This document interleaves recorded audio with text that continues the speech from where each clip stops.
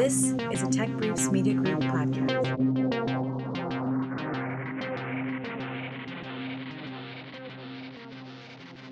Welcome to another Who's Who at NASA podcast. For our November Who's Who interview, I spoke with Al Bowers, Chief Scientist at Armstrong Flight Research Center.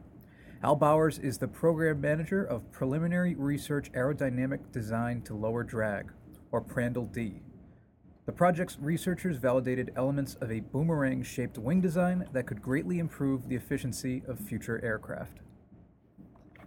Just to set the stage, what is this new wing design? Complicated.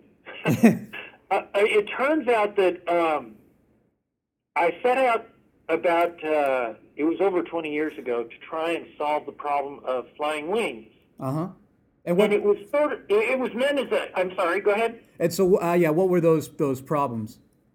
So, classically, flying wings have been very touchy. They are not very stable. They're difficult to control. And being able to capitalize on the promise of the drag reduction that's there requires a great deal of it seems like there's an excessive amount of technology, the flight controls, the feedbacks, the redundancy management. It just seemed excessive to me that this was necessary in order to solve this problem. I mean, it appears so simple, and then the solution becomes so complex in order to be able to do that. Uh-huh.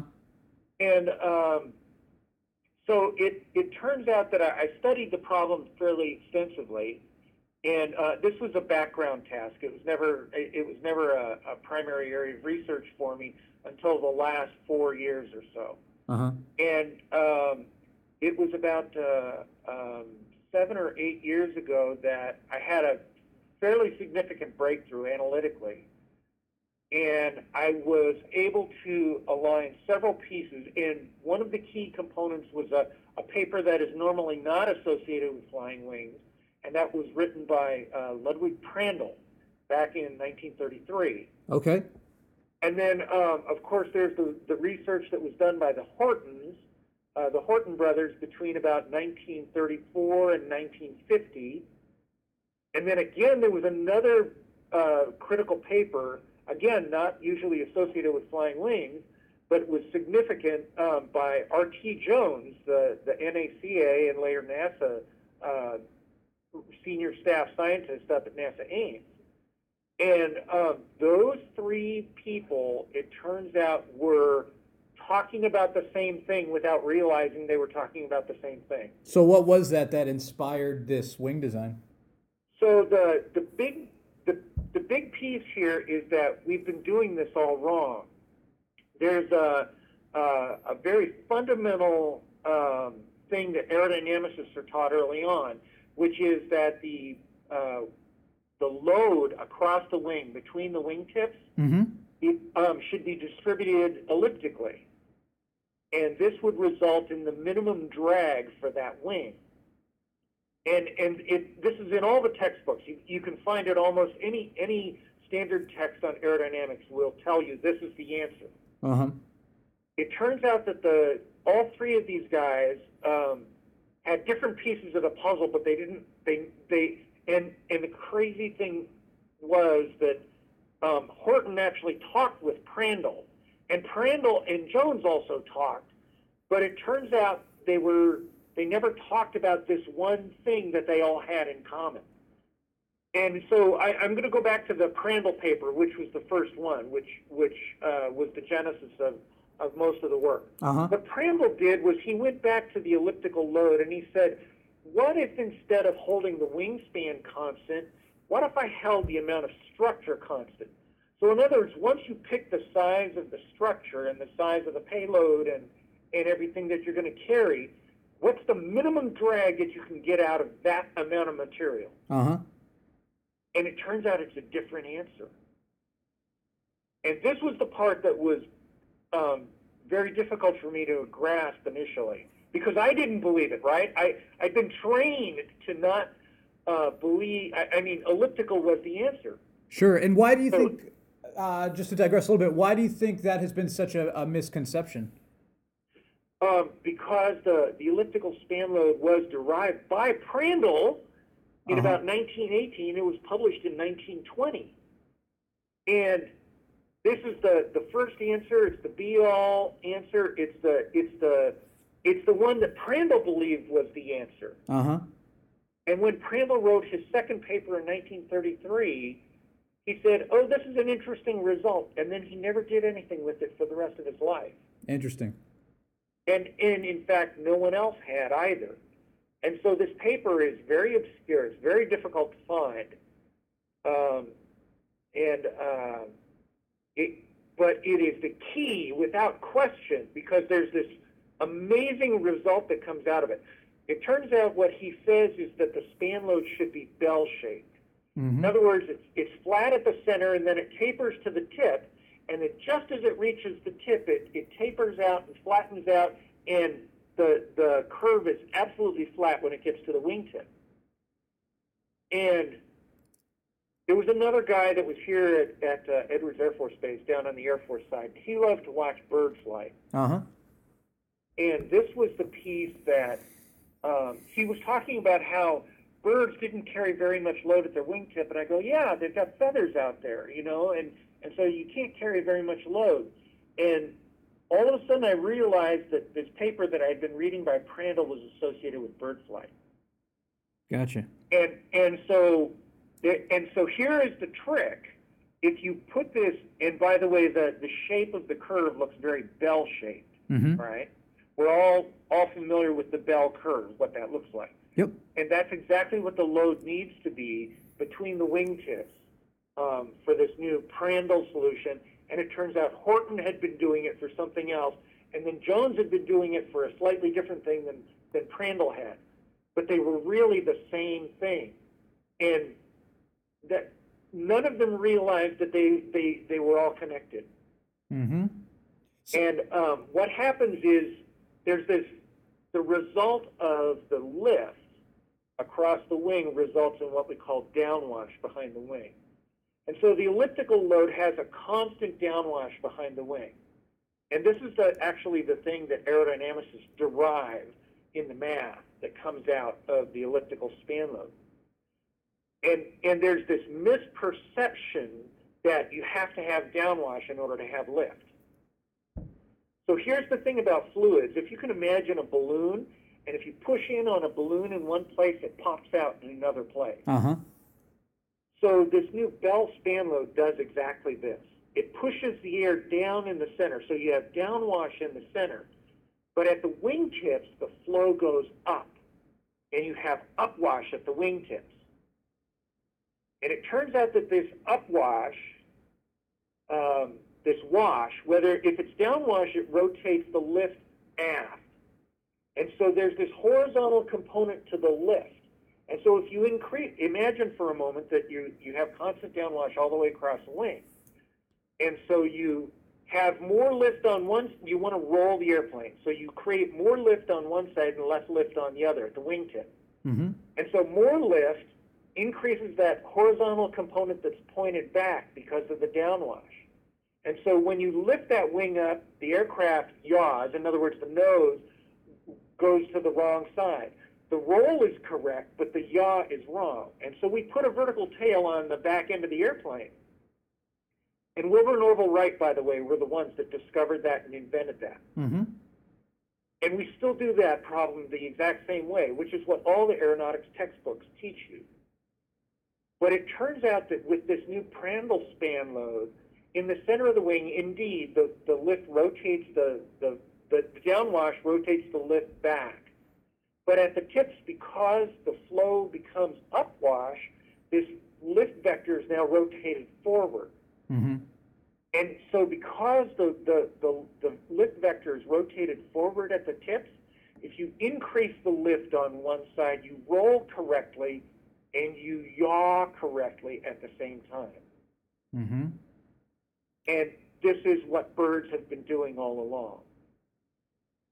I see what you're saying, where it's both, it's a simple discovery and then a complicated explanation for what it does.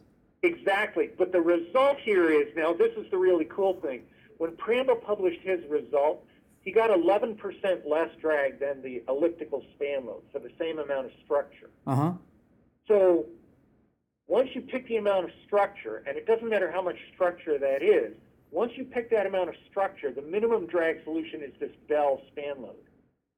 And oh, by the way, now you can get rid of the vertical tail and all that weight and all that drag and all that complexity, and you're doing everything with the wing alone. And so it becomes the perfect solution for the flying wing. Mm-hmm. And so what is possible now, and why is this wing shape so valuable?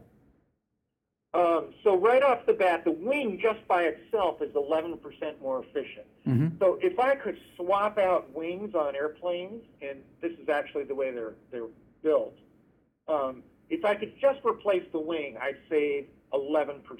Uh-huh. Okay? But now here's the additional piece. You can get rid of the vertical tail. That's a number like 30%. Mm-hmm. So that 30% is on top of that 11% savings, okay?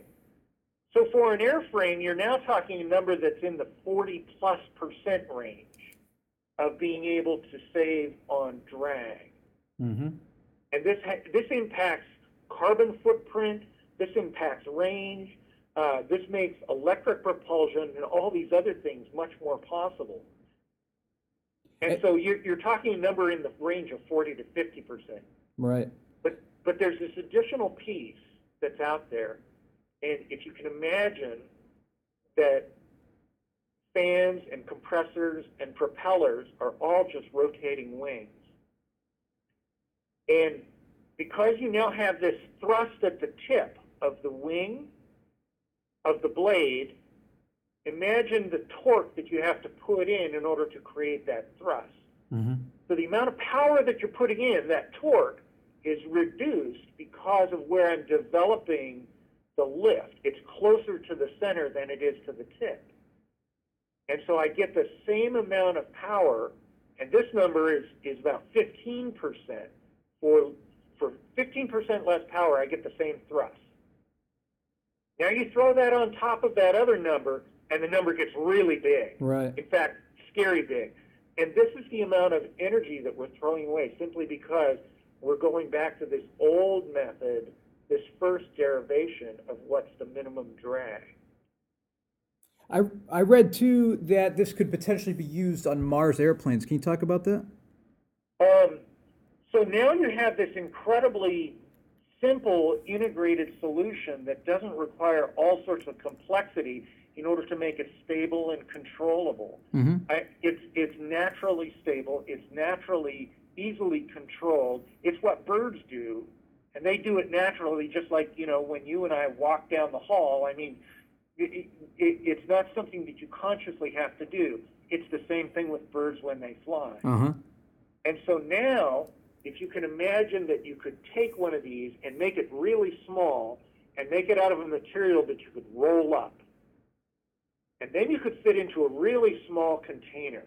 We're trying to fit it into a CubeSat if we can get away with it. Mm-hmm. And so when Curiosity, the rover, went to Mars 3 years ago, JPL had to carry 57 kilograms of ballast on board the aeroshell in order to spin stabilize the spacecraft during the cruise portion to Mars. Right.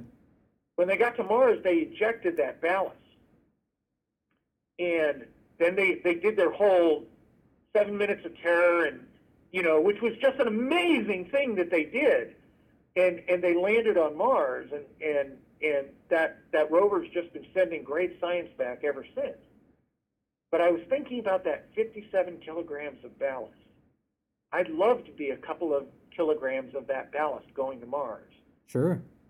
And if we could find a way to enter the Martian atmosphere, and then while we're still hanging under the parachute at, I don't know, maybe 15,000 feet or 12,000 feet above the surface, just jettison this little rolled-up airplane that would suddenly spring out, you could put some real simple science experiments on there. You could get the profile of the atmosphere of Mars right down to the surface. Because right now all we have are the measurements made by the rovers themselves sitting on the surface. We could now actually see what the atmosphere is like descending through the Martian atmosphere. We could potentially be able to tell what the radiation levels are descending through the atmosphere of Mars. Or perhaps we could even do video from the little airplane and video one of the landing sites that are going to be where the astronauts will land on Mars. Because right now, MRO, which did a really outstanding job of mapping the Mars surface, their resolution of the surface is about 1 meter. If we could get down to the centimeter level of being able to resolve what the surface is like. Now, it doesn't need to be that good for landing on Mars, but you'd like to know if you're going to land on half-meter boulders instead of a perfectly sandy plain. Those sorts of things we would be able to figure out. How were you able to validate this wing design? Can you talk a bit about the tests that you configured for this? So I'm out here at NASA Armstrong, and we don't have any wind tunnels. What some friends came to me, and this was about 5 years ago, and they said, okay, if you were going to prove this crazy idea of yours, how would you do that? And it turns out that I said, okay, so the hardest thing to prove is that you could get this, we call it pro-verse yaw, where you roll and you yaw in the correct direction. Aircraft, they all call it adverse yaw, right? You roll and you yaw the wrong direction. That's why we have the vertical tail. And student pilots are taught to you got to use that rudder to keep the airplane coordinated when you turn. And so we thought that if you could prove that you get pro-verse yaw, then that would prove that you're actually getting thrust at the wingtips, which means you have to get this arrow that you've had all along. And so that's what we went out and did. We instrumented, we made a glider, a 12.5-foot span glider. We actually made 2 of them. And we put instrumentation on there that we could measure the roll and the yaw. And we were able to get that flight mechanics information.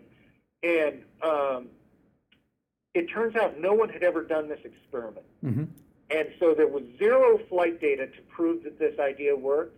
And now we're over an hour and a half of flight data on these little gliders. We're building a bigger glider now with pressures in the wings and a fiber optic load system so that we can figure out exactly what we're going to get. And we're going to see that we actually get the right load and that we get the right pressure across the wing that we thought. And we're also going to get the flight mechanics. That glider is going to fly here in another few weeks. And that's a 25-foot span. And while we were building that one up, it turns out that my friend Jay Dreyer over at Aeronautics Research Mission Directorate, he was willing to put some money in so that we could get some help from students. All this has been done with student intern labor. It's just amazing, these kids. You tell them to go solve this problem, and they come back 2 days later, and you go, wait, that was supposed to last 10 weeks. Come on. That's great. And so I've been doing this with these amazing interns, by the way. And then we got this flight data. It worked. Jay had a little bit of money last year. And he said, what could you do with a little bit of money with the interns? And I would love to do a wind tunnel test. I have my friends at Langley who have access to a great tunnel, the 12-foot tunnel at NASA Langley. And Jay gave us enough money to build a wind tunnel model and buy some wind tunnel time. And so we went to NASA Langley this summer, and we were able to get that. Unfortunately, the timing wasn't the best for the students. We did have 2 student interns that worked on it with us, but we got 52 wind tunnel runs and about 6,000 data points. Wow. And what did the wind tunnel show? It showed exactly everything that I've been describing to you, that it's very stable, that it behaves very well, that we get the correct roll and yaw response, and everything came out exactly the same out of the tunnel that we'd been seeing in flight. And so what's next now after this wind tunnel test? What else needs to be done? And then how realistic is it to to imagine this in, say, the near future? So we have put the proposal in to actually fly to Mars to Flight Opportunities. So we want to prove that this can work. We've got a balloon launch scheduled for the spring of 2016. We're going to try and get close to 100,000 feet, which is about what the surface of Mars is. Mm-hmm. And we're going to fly the glider the actual size that would fly on Mars. And that's our plan right now in March. If that works, then we're actually going to go up and again with a balloon try to go a little bit higher than 100,000 feet and drop a CubeSat and under a parachute do the deployment of the wing, have it unfold, spring out from the bottom of a CubeSat or a box about that size, and then fly away and come back. The third thing we'd like to do, and Flight Opportunities could do this, they've said they could, but it would require us to have it successfully pass those first two gates, that we would go to a sounding rocket, go all the way to 450,000 feet, do a reentry on Earth with a CubeSat underneath a small parachute, then do a larger parachute and deploy from the CubeSat and fly away. If at that time we were able to prove all that, then we might be ready for one of the rovers in the 2022, 2024 sort of range. And we've got an appointment to go down and talk to the folks at JPL. The Ames folks have promised to help us out with some of the parachutes and the TPS, and some of the emission analysis. We have the wind tunnel data from NASA Langley. This is crazy, and this could actually work.